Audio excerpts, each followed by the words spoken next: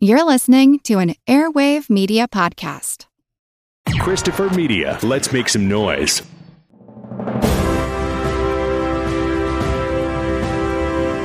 Hold your ears, folks. It's showtime. People pay good money to see this movie. When they go out to a theater, they want cold sodas, hot popcorn, and no monsters in the projection booth. Everyone pretend podcasting isn't boring. Turn it off. Turn it off.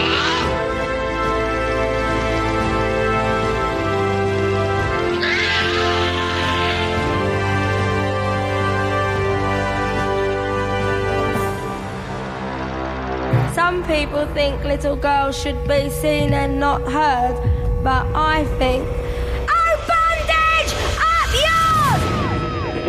yours! My mother was a punk rock icon. People often ask me if she was a good mum.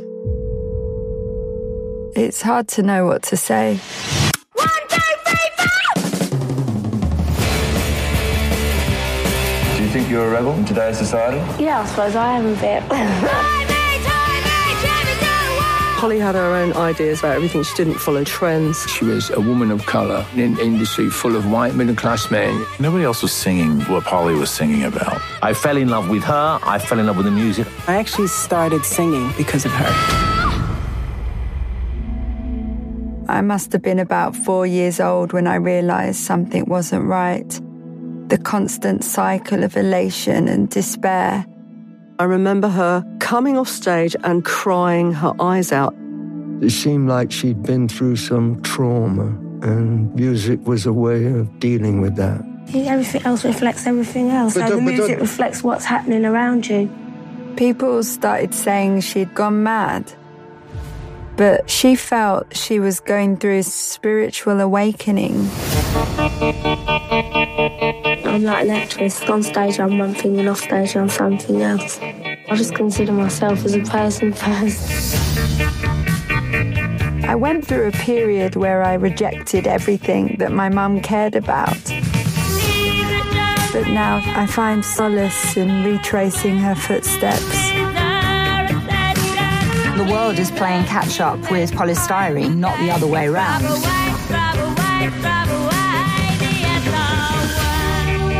I am a cliche.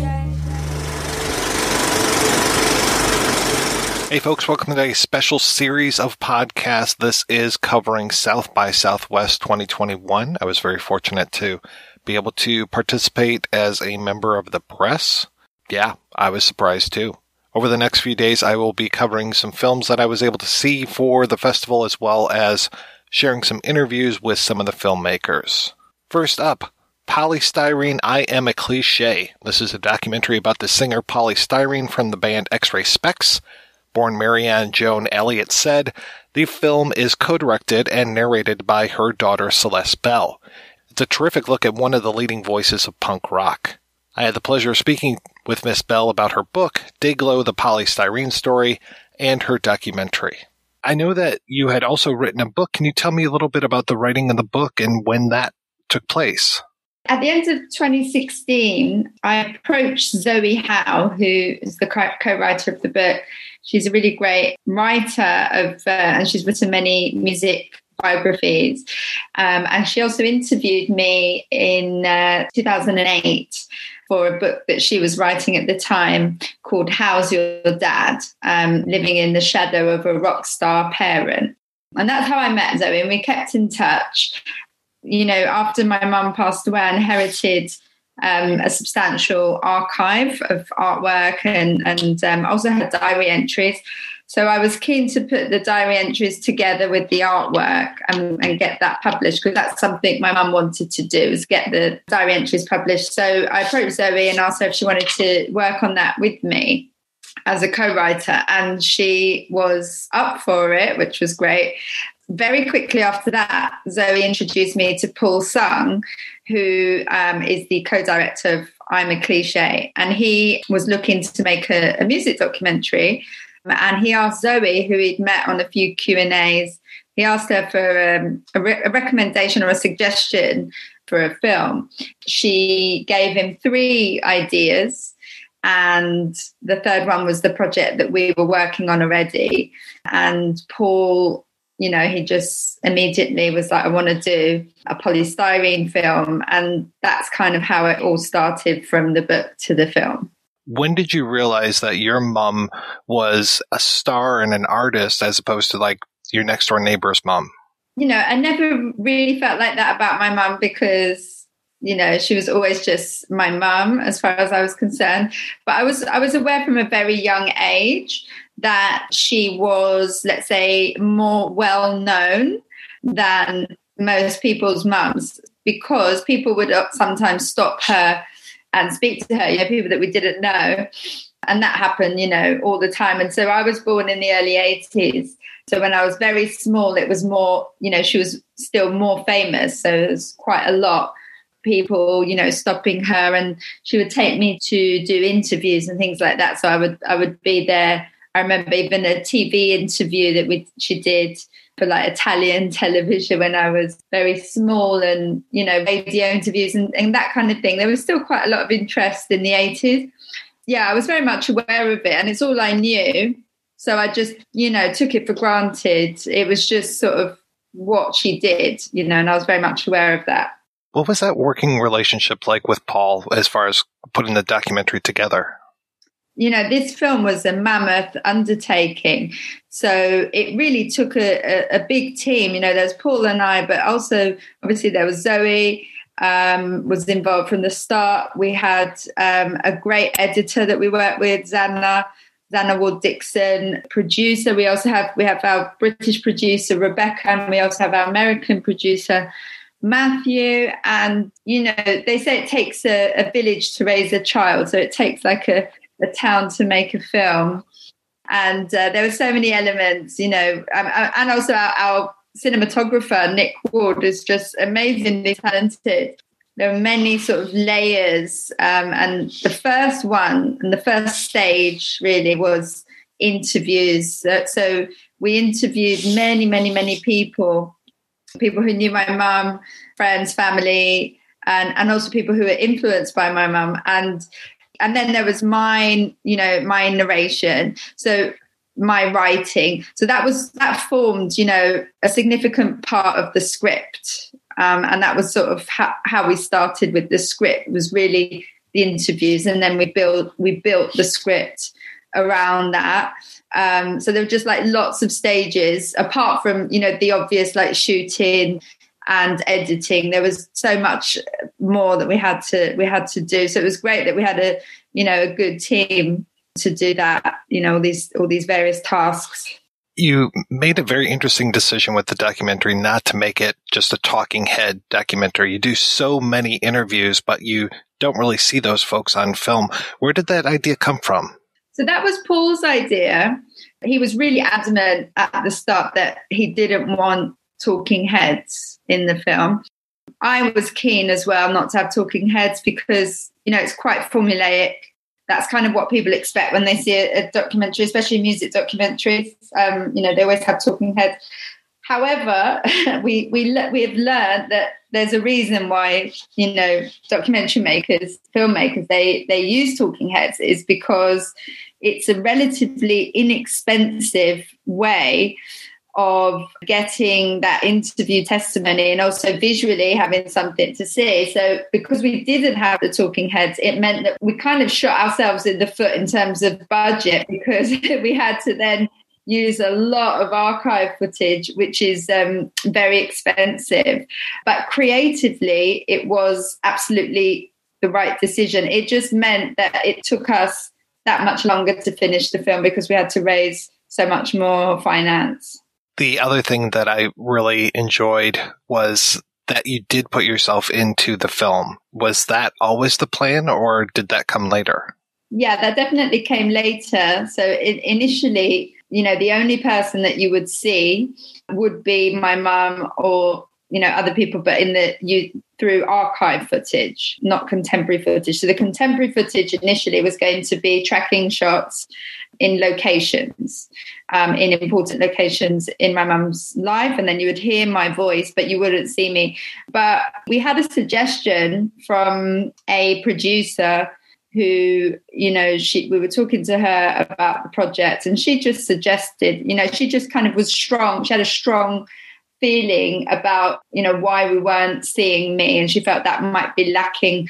So we decided, relatively early on, before we started shooting, really, we decided that we would try to put me in the film, and it just worked. It worked a lot better just having that.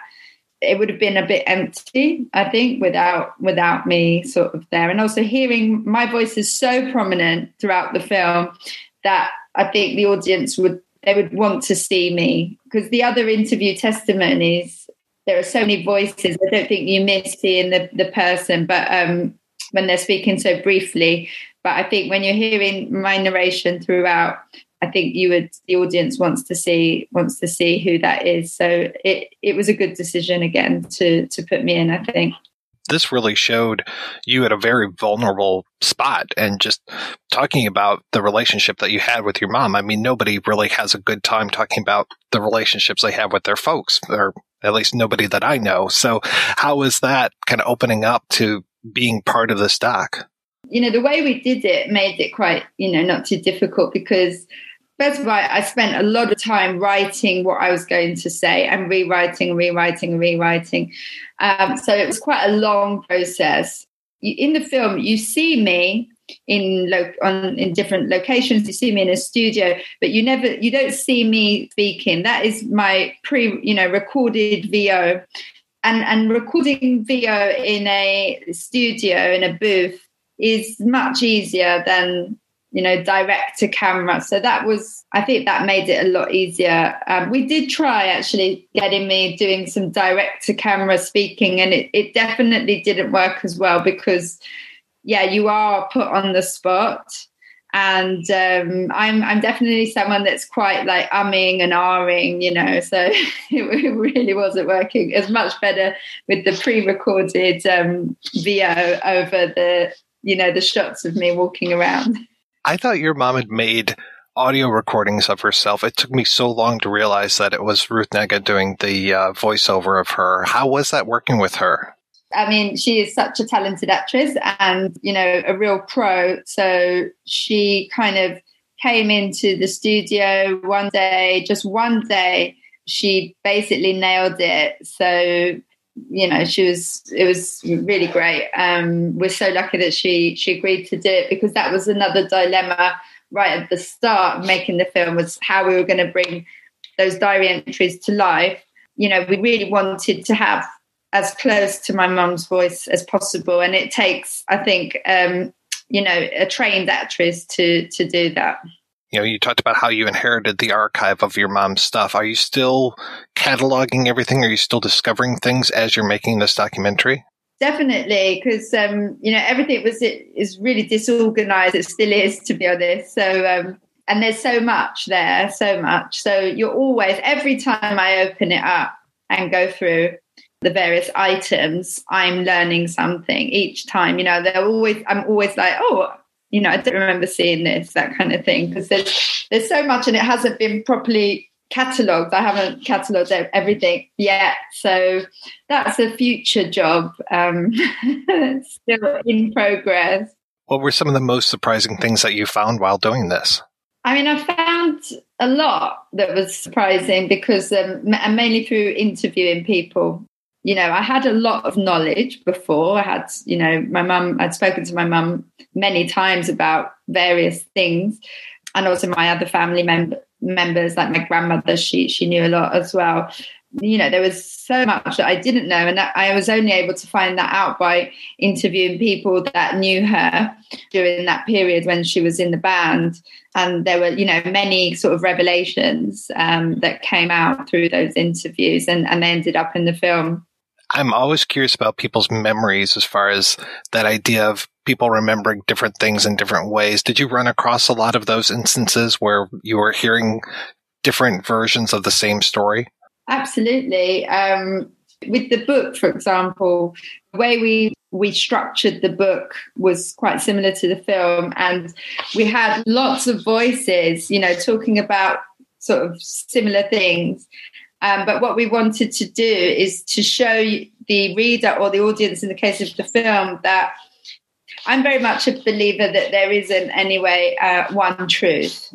Although that sounds a bit like Trump, what did he say? Like post-truth or like right. Alternative facts. Alternative facts. But I think, everyone has their version of the truth, especially when they're talking about the past events. We all remember things differently. So, for example, my mum would have she would have remembered things probably very differently than her mum remembered things, about her childhood.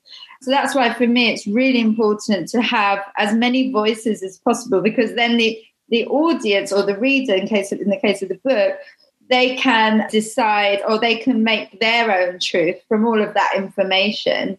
I studied history at university, so when you're trying to determine what is historical fact, the way you do it is through analysing sources. And the more sources you have, the greater sort of understanding you can get to about what might have happened, but it's never 100% factual. You're still building a story there retrospectively. You talked about how you had to license the footage of, sounds like you had to license a lot of footage of your own mother. Did you have problems finding the footage? And also, how was it when it came to licensing the music? That was a huge part of the filmmaking process, was the licensing of archive footage and music. It's very laborious to find archive, and the music was I knew everything that was out there. So I did the music supervision myself. So usually, you'll have a music supervisor on this type of project who will source the music and then will clear the rights. So I did all of that because I managed the estate. So I have all the relationships with the publishing company and record labels.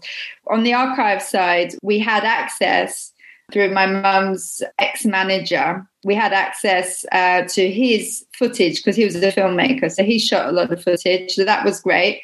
But then, yes, we had to go to, big companies like Getty, BBC, ITN. These are all sort of British broadcasting companies and archive houses to then find and clear all the other archive that we used. That was a big, undertaking to that whole process. It took us, I would say overall, it must have taken at least a year just to do that. You've published a book, you've made a documentary. I'm curious, what's next for you? I mean, are you going to now utilize the history degree and work more like a day job kind of thing? Or do you have another creative project on the horizon? Well, I've been teaching for a long time, so that's something I can always go back to, which is why, it's a good career for anyone who wants to do anything creative as well, because it pays the bills, kind of, barely. But yeah, no, I want to do another film probably, and or series, who knows. This time I would like to focus or delve deeper into the history of the Hare Krishnas, the Hare Krishna movement, which I was brought up in, my mum was a member of, and look at that. There's a little bit about that in the film, but it's a much bigger story. It's a huge story. I think it's a really fascinating story. So that's kind of the next project. Well, if you ever get over here to the States to do that, we have a place here in Detroit called the Manoogian Mansion, which the Hare Krishnas bought years and years ago. I'm not sure if they still own it, but that was quite a to-do when that happened. So if you ever make it to Detroit, let me know and I'll buy you a drink sometime. Oh, that would be great. In fact, I have a memory of some Detroit connection. I think there was a guru or something, an American guru that was from Detroit. In fact, I think Ford, the Ford family, I think one of the Ford heirs is a prominent Hare Krishna. Celeste, where's the best place to keep up with you and keep up with the documentary? Social media. We have a Facebook page, Polystyrene I'm a Cliche Facebook page. We have an Instagram page, and we have a website as well, polystyrenefilm.com. And yeah, that's the best way. And in terms of American, US screenings, we're premiering at South by Southwest. Also some more festivals. I'm not sure if I'm allowed to, if they're like public yet, but there'll be more festivals in the US and Canada. We are hoping to find, we have a distributor already, so we're hoping to announce soon, like some screenings, and physical screenings would be fantastic. I'm not sure what the situation is in every state. It seems to be different, in terms of cinemas. Like, are they open in Detroit or? They are, but I'm still not comfortable enough to go back. Okay, yeah. So we want to wait for everyone to be comfortable, to go back. But I reckon in this summer, there should be outdoor screenings, that kind of thing. Yeah, it'd be a great movie for outdoor screenings, I think. Yeah, and events. We'd like to do some music events around the screenings. So more event now with everything that's gone on. The traditional cinema route is not for us. We'd rather do like alongside virtual events and virtual sort of screenings. We'd like to do more events, that kind, like mini festivals, that kind of thing. Well, thank you so much, Celeste, for your time. This has been great. Yeah, that's great. Thank you so much.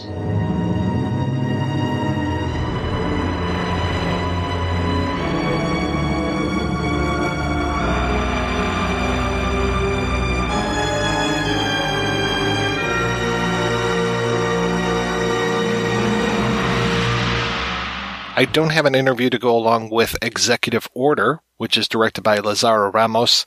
It's a Brazilian film that reminds me a little bit of the film A Day Without a Mexican and a little bit of Sorry to Bother You. The premise is that Executive Order 1888, of course that's the year that slavery was outlawed in Brazil, is passed where anyone who identifies as, quote, high melanin, unquote, can be sent back to Africa. At first it's an offer, then it's an order. We follow two high melanin guys who disobey the order and the reaction to their resistance. If you get a chance to see Executive Order, I would highly recommend it. Shifting gears, The Lost Sons is a documentary from Ursula Macfarlane, which stars Paul Franzak. When Franzak was a kid, he found out about a kidnapping where his mother and father had their baby stolen from the hospital.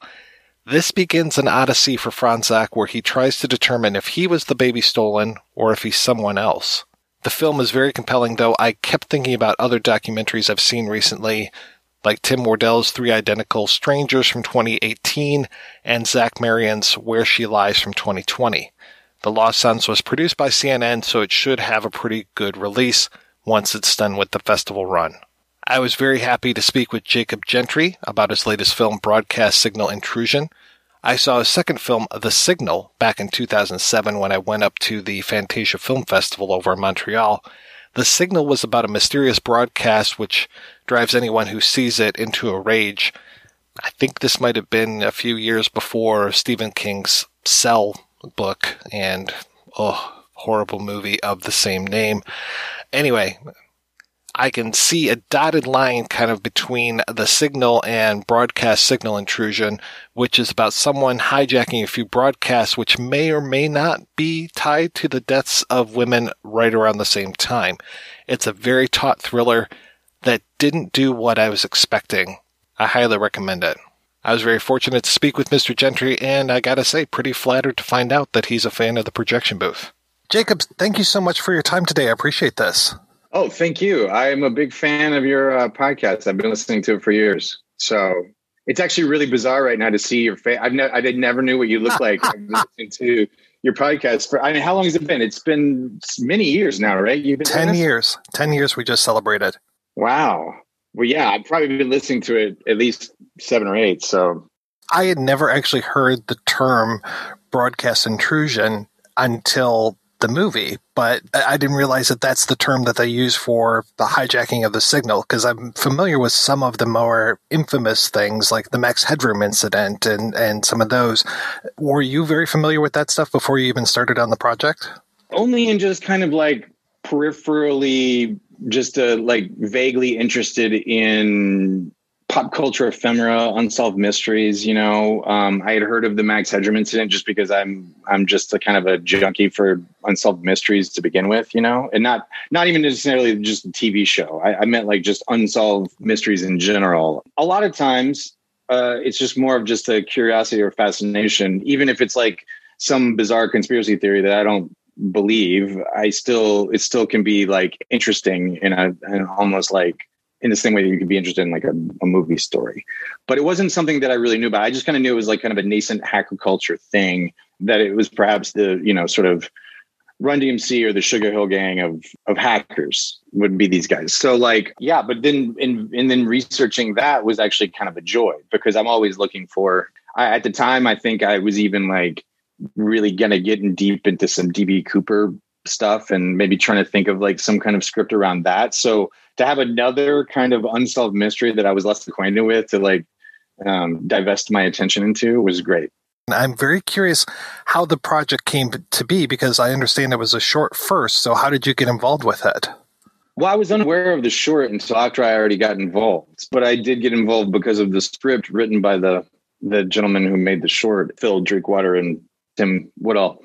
The producers had sent it to me and I really responded to it and I got involved with it, and then just sort of started developing it with the writers and the producers and just sort of trying to map some of my own interests onto this material, and I responded to the core concept, but I also responded to the main character's life, because I did a lot of analog video editing in my youth. And I actually been editing since high school. In the 90s, I actually had a job making local commercials in Athens, Georgia. So I had a lot of experience sitting in rooms like the main character, like looking at SVHS decks and stacks of U-matic 3/4-inch videotape. It also is kind of like ripe for a sort of a cinematic reappraisal, because, I sort of always saw this movie as kind of not that by any means am I comparing it to these movies, but it kind of is in a little bit of a one-way dialogue with the triptych of Antonioni's Blow Up, Coppola's The Conversation, and De Palma's masterpiece Blowout, which, because it is about a person who is sort of forensically analyzing a piece of media to uncover a mystery and potentially a vaster conspiracy. Within that is kind of how was able to kind of map onto the concept and the idea of this story, one of my favorite genres, which is the sort of paranoia thriller or the conspiracy thriller of the 70s, which, is a kind of movie that is not really made a lot or not even sort of even homages to it or made much, but I feel like that kind of is in the ether. I remember a time when I was desperate for Alan J. Pakula content, and the Projection Booth podcast was the only one that had I could literally, like, for years, you're the only podcast that ever talked about Alan J. Pakula in a real way. But it's really nice now that, like, all of his movies are becoming Criterion Collection. And I think there's like a lot of stuff in the ether. So hopefully it feels like there's a Zeitgeistian wave that perhaps this movie is riding accidentally or subconsciously or somehow. But I've been working on it so long, and it just was kind of like an interesting thing to even just like put my brain into, even if it wasn't like urgently needed to do so. And then finally it all sort of came together once we sort of put the team together that was going to do it, and started working with Harry Shum Jr., who plays the lead of it, and put all that together, and then started location scouting in Chicago. And, I live in Los Angeles, but I'm from Atlanta. So it was really great to kind of go to a city I'd only been to maybe once or twice before, and really also work into the material as much of the actual real locations as possible. Because the Max Headroom incident that you mentioned earlier is kind of like, this is a kind of almost, our movie's kind of like a historical fiction of that, if you will, you know what I mean? In the same way that, like, a movie like, the Parallax View would be like the Bobby Kennedy assassination or something like that. You know what I mean? Like it's kind of like a lot of parallels to kind of ground it in a real event, but still give us room for poetic license and just to come up with cool, like, fake sitcoms that didn't exist before. I'm sure you are too. I'm a pop culture ephemera like fan, and I like just coming up with like, what would be a good plot for a sitcom about a android stepmom. Stepbot. Yeah. Yeah, it seems like that and the actual intrusions were probably super fun to shoot. For sure. A lot of the work was done by Dan Martin in his studio in South London. So in a lot of ways, I was working with him and sort of like we had sort of worked on the design of the thing and the concept for how it was. And then he would sort of like build these things. And, of course, we ended up using some of that movie proper, but the actual intrusions themselves were almost created in a way that I was sort of getting them in a way that was a little bit less sort of more like the character in the movie or something, where it was like, I was sort of involved like remotely with all of the shooting and everything. But then at a certain point, it's just like, I get these weird tapes in the mail, and I have to put them into the fabric of the movie. Yeah. When did you actually shoot this?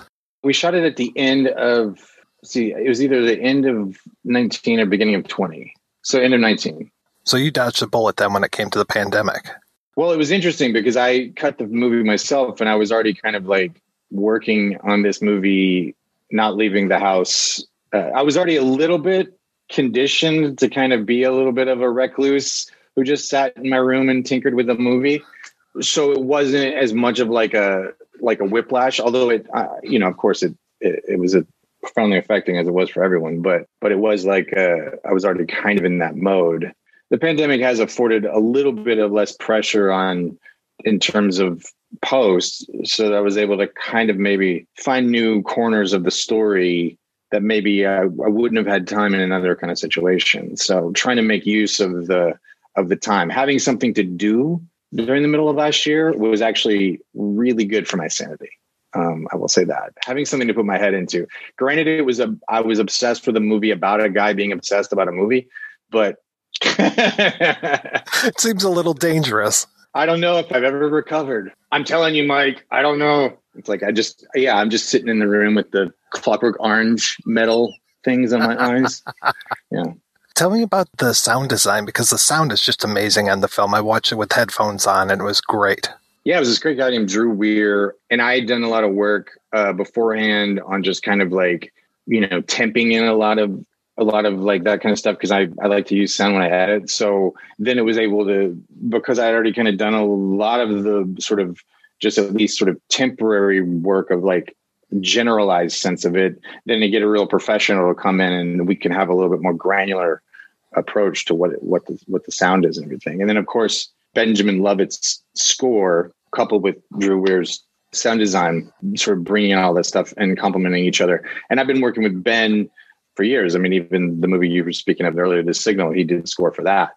That was a really fun process because we started that pretty early on last year of just like, and the pandemic actually did give him time to kind of develop some of the themes and cues a little further than he would otherwise.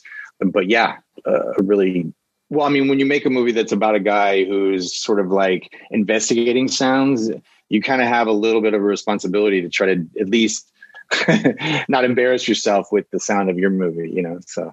I loved the layering of all the stuff when it came to, especially the tape, and how, you had to have the other character come in to even find other things. That whole idea of, you're blind to something until somebody else comes in and they can bring a fresh perspective. That was really nice. That's great. That's great to hear. I'm glad that was effective for you. That's cool. That's really cool to hear. Yeah, I like that too. And it's something that I really, sometimes you lose the forest for the trees because you're so in the weeds on something that you don't take a step back to look and go, oh, it was so obvious. You know what I mean? You've gotten so deep into the, rabbit hole of it that and that's something that I've experienced, sort of like we just have some smarter person than I walk in the room and be like, hey, well, what about that? And you're like, oh, I didn't even think about that. I've been trying to figure out the answer to this problem for. Do you know what you're working on next? Right now, I'm just trying to, get a movie out to the world and dot all the lowercase J's and cross all the T's on it. And I mean, there's always stuff in the oven being cooking and developing and sorts of things. But hopefully it'll be something as enriching of an experience as this movie was, which was cool. Is this your first online festival that you've had a film in? Yes. I think it's a lot of people's. I think it seems like most of the people at the festival, it's their first time online. And it is kind of like, we're still just trying to go in like, I think this could be cool, but it's also kind of weird, right? Like, it's almost like the unspoken thing of it. This is weird, right? Like, this is weird, right? But at the same time, you know, I try to look at a silver lining of like the ability to engage with people that otherwise normally couldn't attend the festival, and being able to have them sort of, and South by Southwest did a great job of sort of making it feel like it was at least exclusive.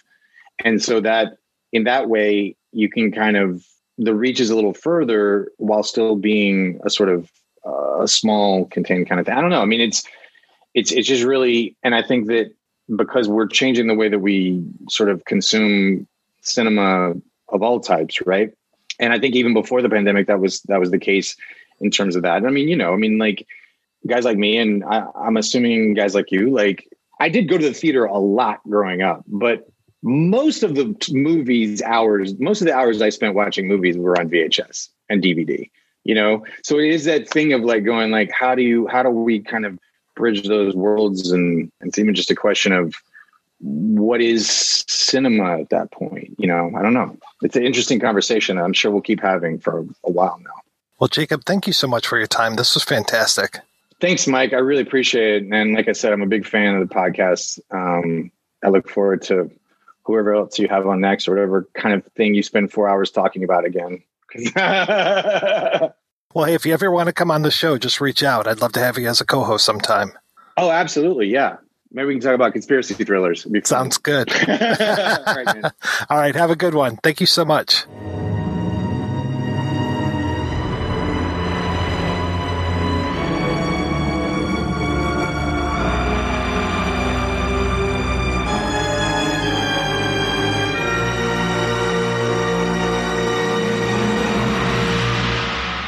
The final film I'll talk about today is Woodlands Dark and Days Bewitched, A History of Folk Horror.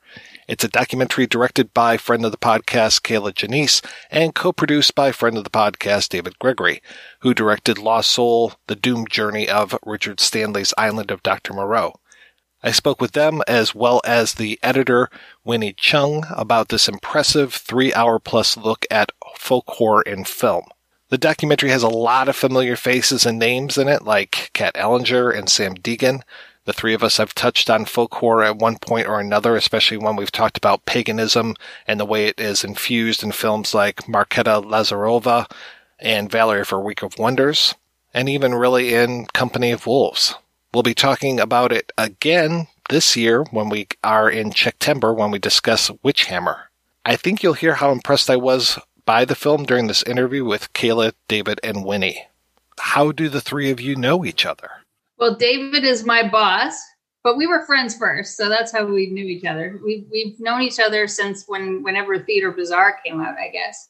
It was when we were editing Theatre Bizarre that I first met you.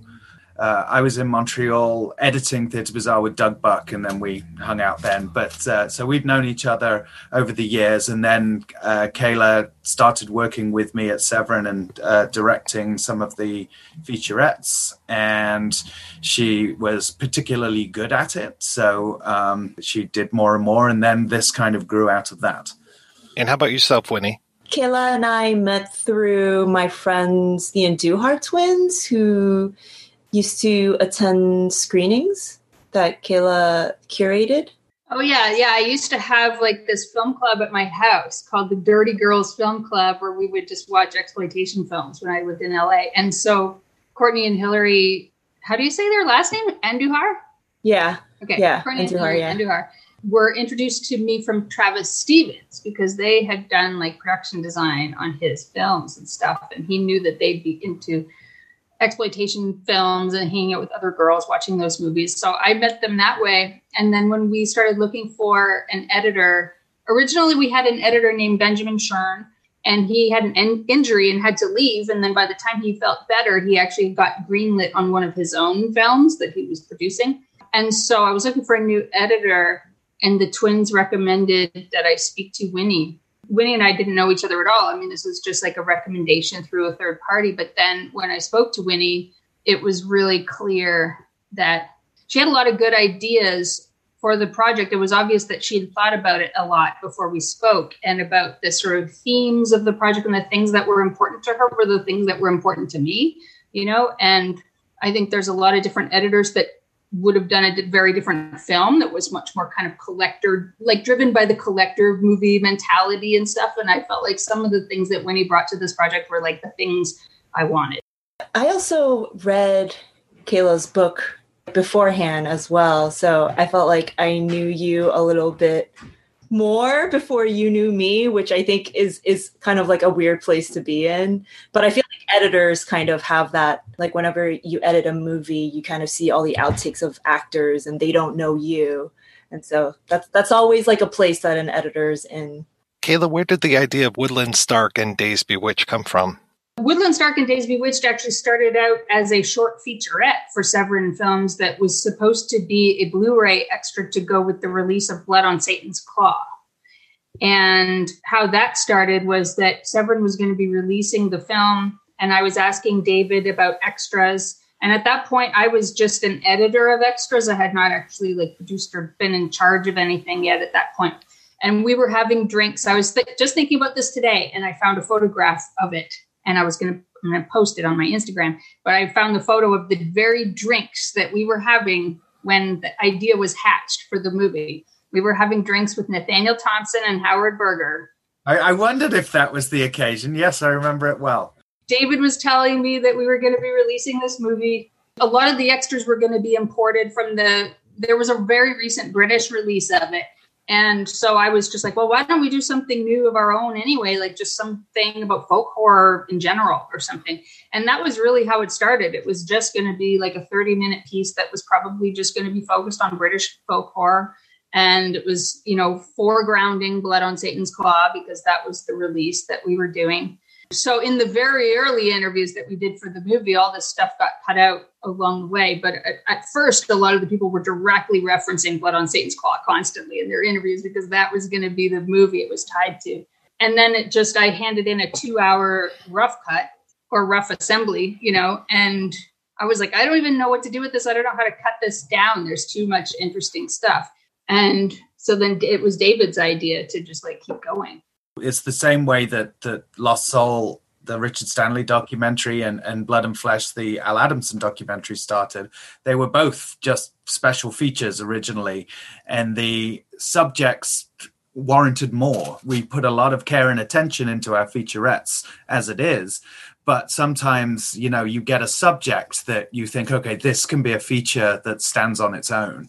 And that's very much what happened with folk horror. So when Kayla was coming to me with sort of more and more directions that it could take, rather than it being daunting, it was actually exciting because, I like to find a subject that you can actually make a feature out of, because the extras that we put a lot of effort into, they're still just considered extras and supplements, Once it seemed like this was something that could be its own beast, that was something that I was excited about. What year was this?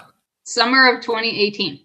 How do you go from that to, no, let's make this monstrous documentary about not just folk horror in the UK, but the US, the world? You go every place with this.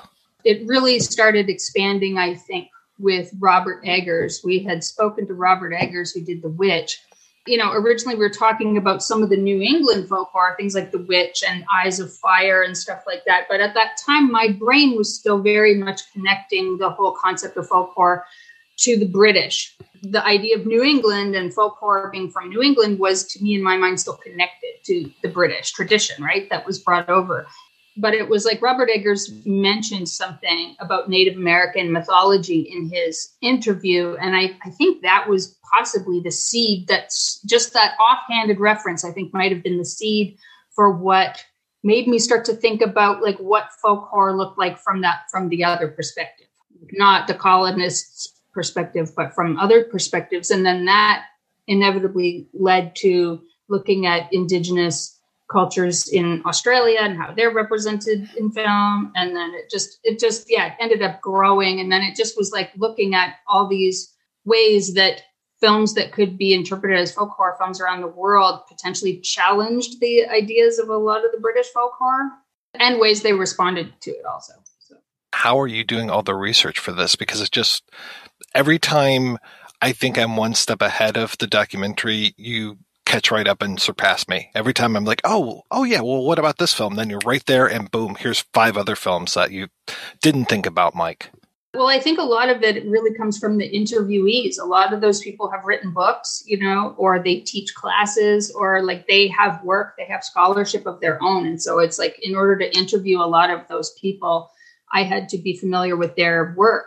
And so I was reading books by these people. And so really it's them a lot, the interviewees, they are the people I consider the folk horror experts, more than me. So a lot of the research came from, knowing a handful of people at first that I thought I needed to talk to. And then their work would sort of mention or name drop other people, like their books would have bibliographies with other people I would then go to. And so they were all these different scholars and historians were kind of feeding into each other with their work.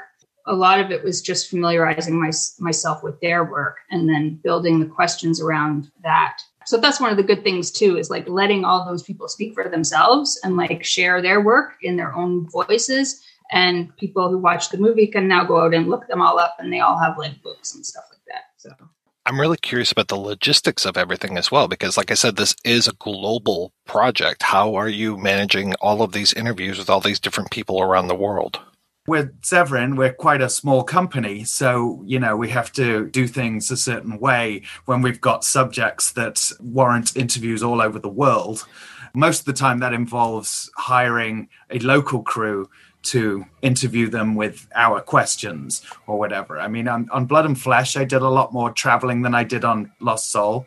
I mean, Lost Soul, I traveled to France, but, the stuff in Australia was done by people I'd never met in Australia.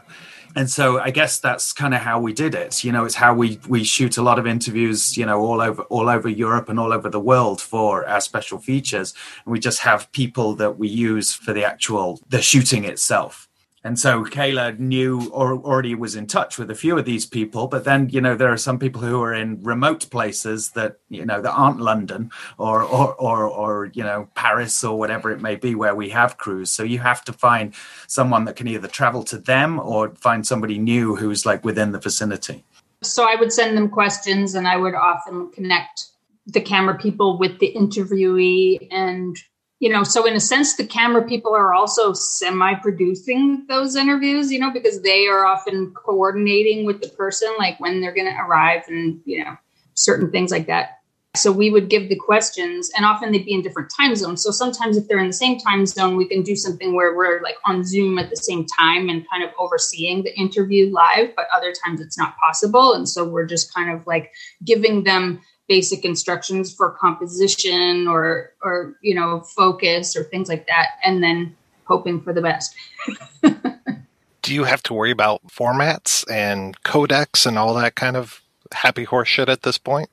Yeah, so we definitely give them some basic tech specs that they have to stick to. It's in the post-production where the codec issue comes up, which is more to do with actually clips and sources that are coming from, various different, whether they're coming from a DVD or a tape or something like that. That's when it gets complicated. The actual shoot itself, we have a basic technical specs that we want for shooting. I'm very glad that Winnie is on this call, because the editing of the documentary is just fantastic. And I'm so curious, how did you guys work together to come up with this style of editing? It could just be a talking head documentary, but it's so much more than that. There's just that beauty of the clips. You talked about that, and just so many clips. It's incredible. Well, I mean, the style is all Winnie, because it's like when I did my rough cut, it was just a lot of information. And it didn't really move the right way. And it was, it's like you could tell there was interesting stuff there, but it felt very exhausting. And it just felt like someone lecturing at you. And somebody had told me, like, they thought that it kind of felt like a book, and they were like, "Are you used to doing books normally?" And I was like, "Yes." And they're like, "Okay, you can tell." This feels like a book. So Benjamin Shern was the first editor. So he took it, and the parts that he did, it was like, oh my God, this is like night and day from my editing. Even if he was using the same clips that I had chosen and put in my rough cut, it somehow felt totally different when he did it. And then it was the same as Winnie, when Winnie took over, which was like last July, I would say like the style of the movie, there were certain movies I told Winnie I liked the style of, but for the most part, Winnie just did her stuff, and it was what I wanted, So Winnie can talk about that whole process more. I do get some emails from Kayla where it's like, yeah, just do your stuff. I do think that, definitely lots of conversations, but I do remember Kayla, like just us talking about like, oh, what is the total runtime for this film? And knowing that like it would sit somewhere around the 3-hour mark or even longer than that. The first thing I thought of was like, what can we possibly do to sustain that type of attention for the audience?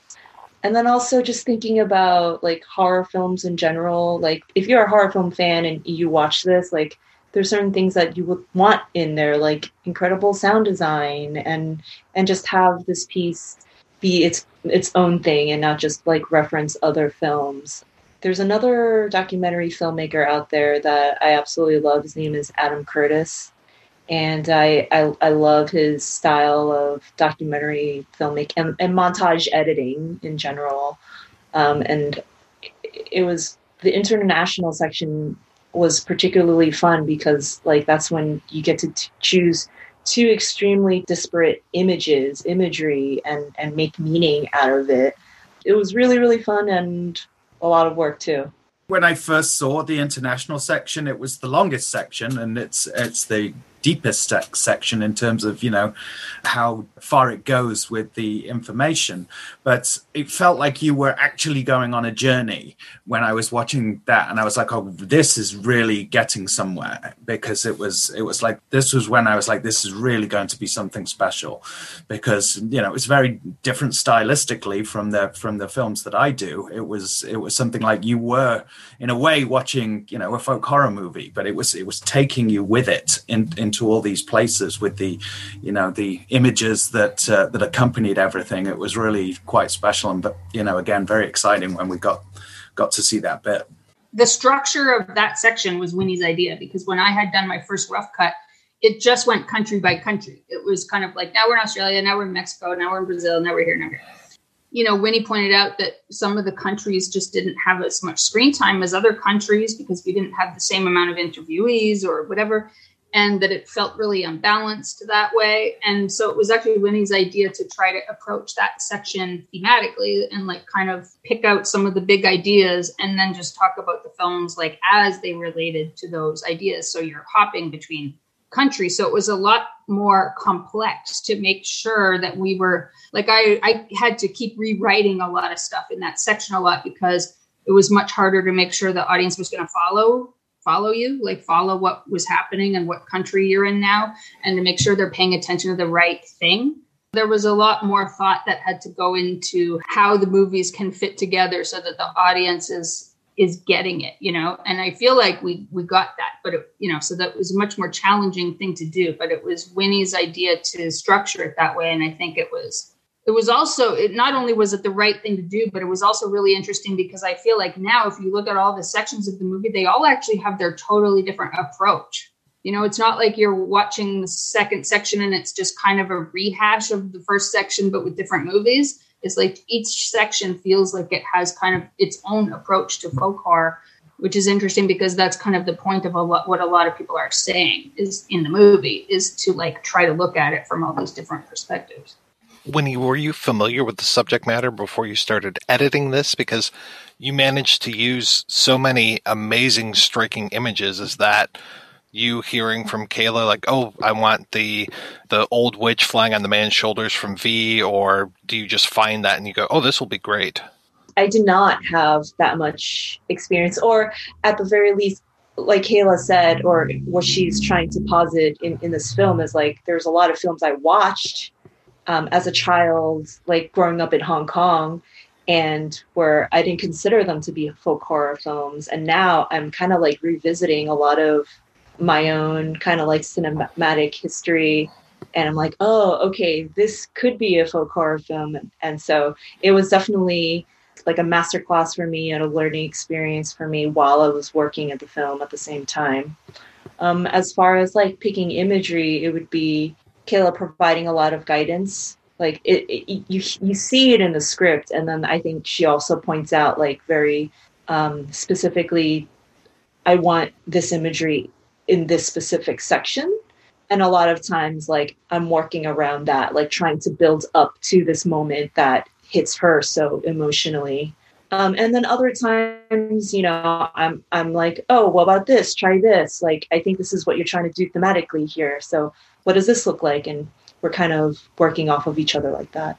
The epilogue, I would say, is an entirely Winnie's creation, you know? So like somebody was asking me earlier today about the last shot in the movie, and they're like, it's such a beautiful choice to end on that shot. And they were like complimenting me. And I was like, that's Winnie, you know, Winnie chose that. And, you know, that section in my rough cut, I didn't have any images. Like that was the one section of the movie hadn't chosen any imagery for yet, you know, because I kept redoing all the other sections constantly. So that section, I feel like Winnie got to work with kind of from scratch, you know, and did such an amazing job. It was also the section I think I had the least notes on of the whole thing, you know, the one where you got to just do whatever you wanted.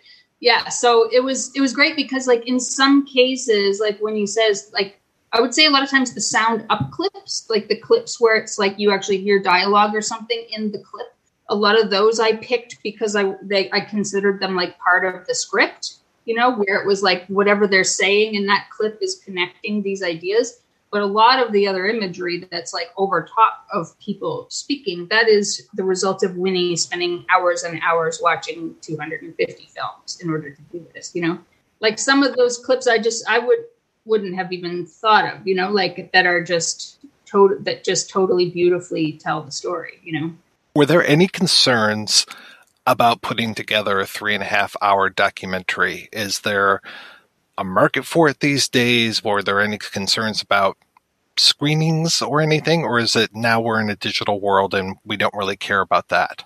Well, I think originally our plan was always Blu-ray, right? Like our plan, Severin is a Blu-ray company. And so that was like, our plan was like releasing it on Blu-ray, and anything else that happens is icing, you know, is like a bonus.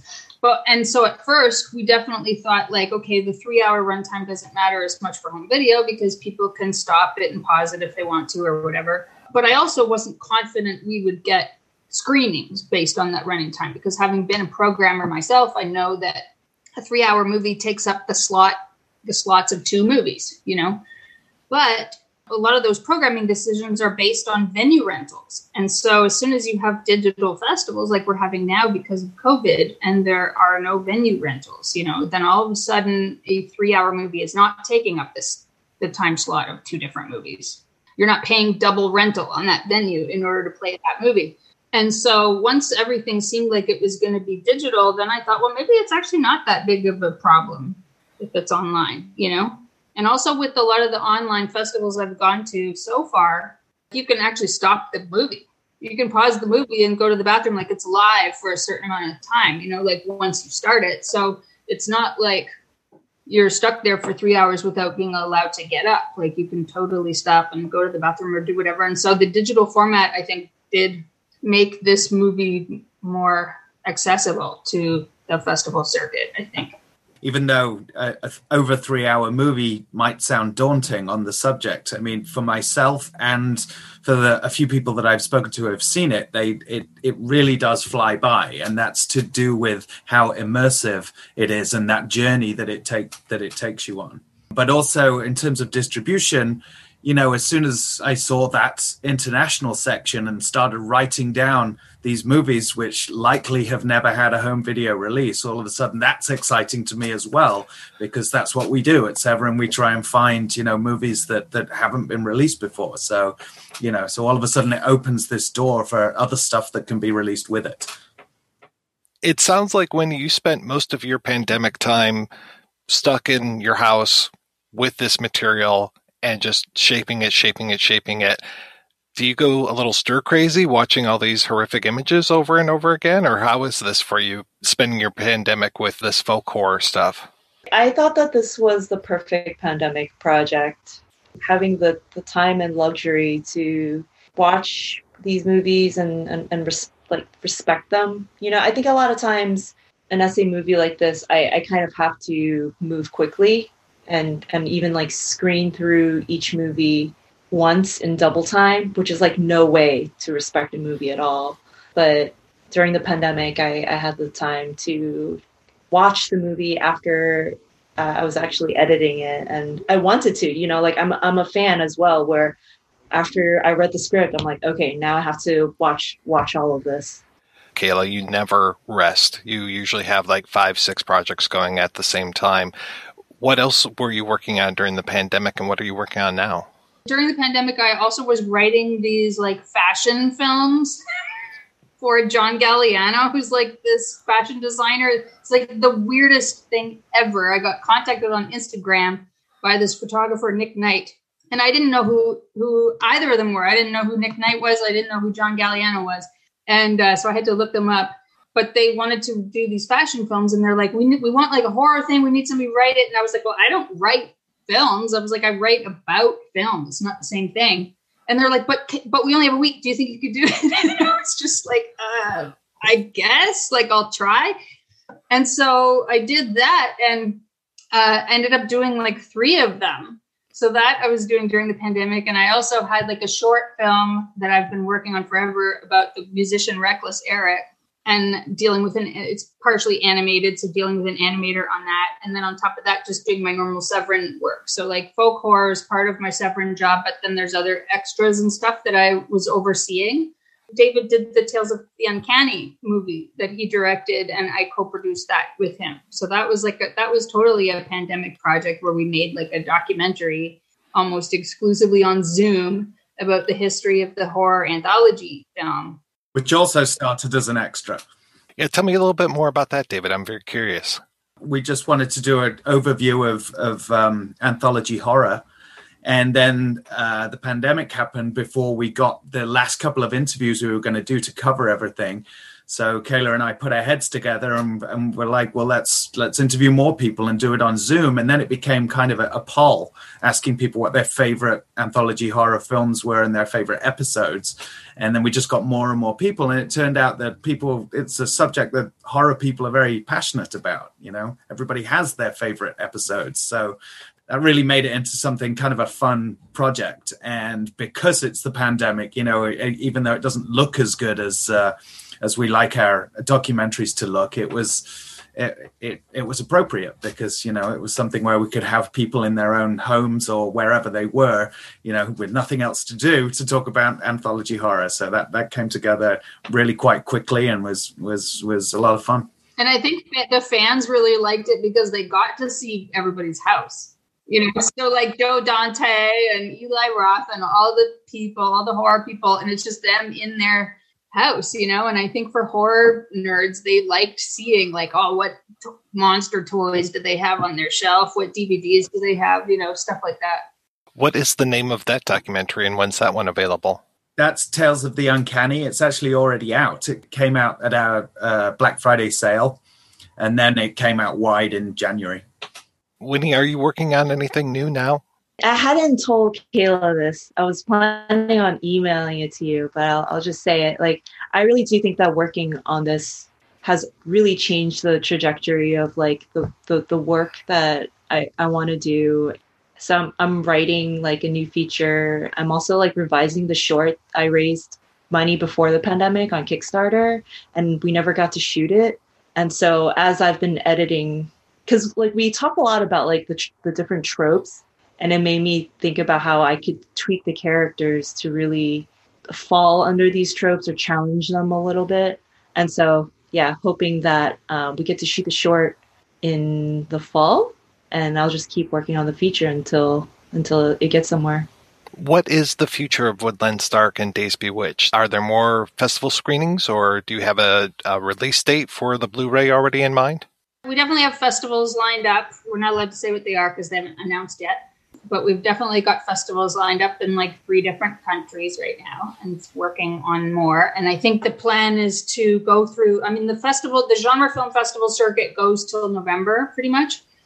So I think it's a matter of just like seeing what the schedule ends up being based on who programs it. And then the release date of the Blu-ray will probably be determined based partially on like when it seems we've had enough festivals and, we need to move on to the next stage. Well, thank you so much, guys, for your time. This was wonderful talking to you. I'm so glad to see you again, David and Kayla and Winnie. It was very nice to meet you.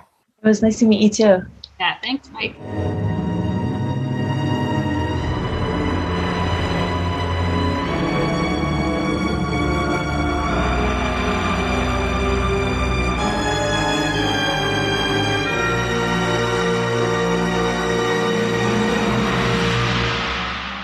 Thanks again for listening. I'll be back tomorrow with another bunch of reviews and interviews from South by Southwest 2021. If you enjoy this show and want more people to know about it, head on over to iTunes, leave a comment, and rate it 5 stars. Make sure you like and share us on Facebook, and don't forget to follow us on Twitter. Just search for Christopher Media. Thank you in advance for supporting Christopher Media by clicking on the PayPal button and by clicking through to all the sponsors who support ChristopherMedia.net. Most importantly, we would like to take the time to extend an extra special thanks to you. Christopher Media could not exist without your support. Thank you for visiting ChristopherMedia.net, and thank you for listening. Christopher Media. Let's make some noise.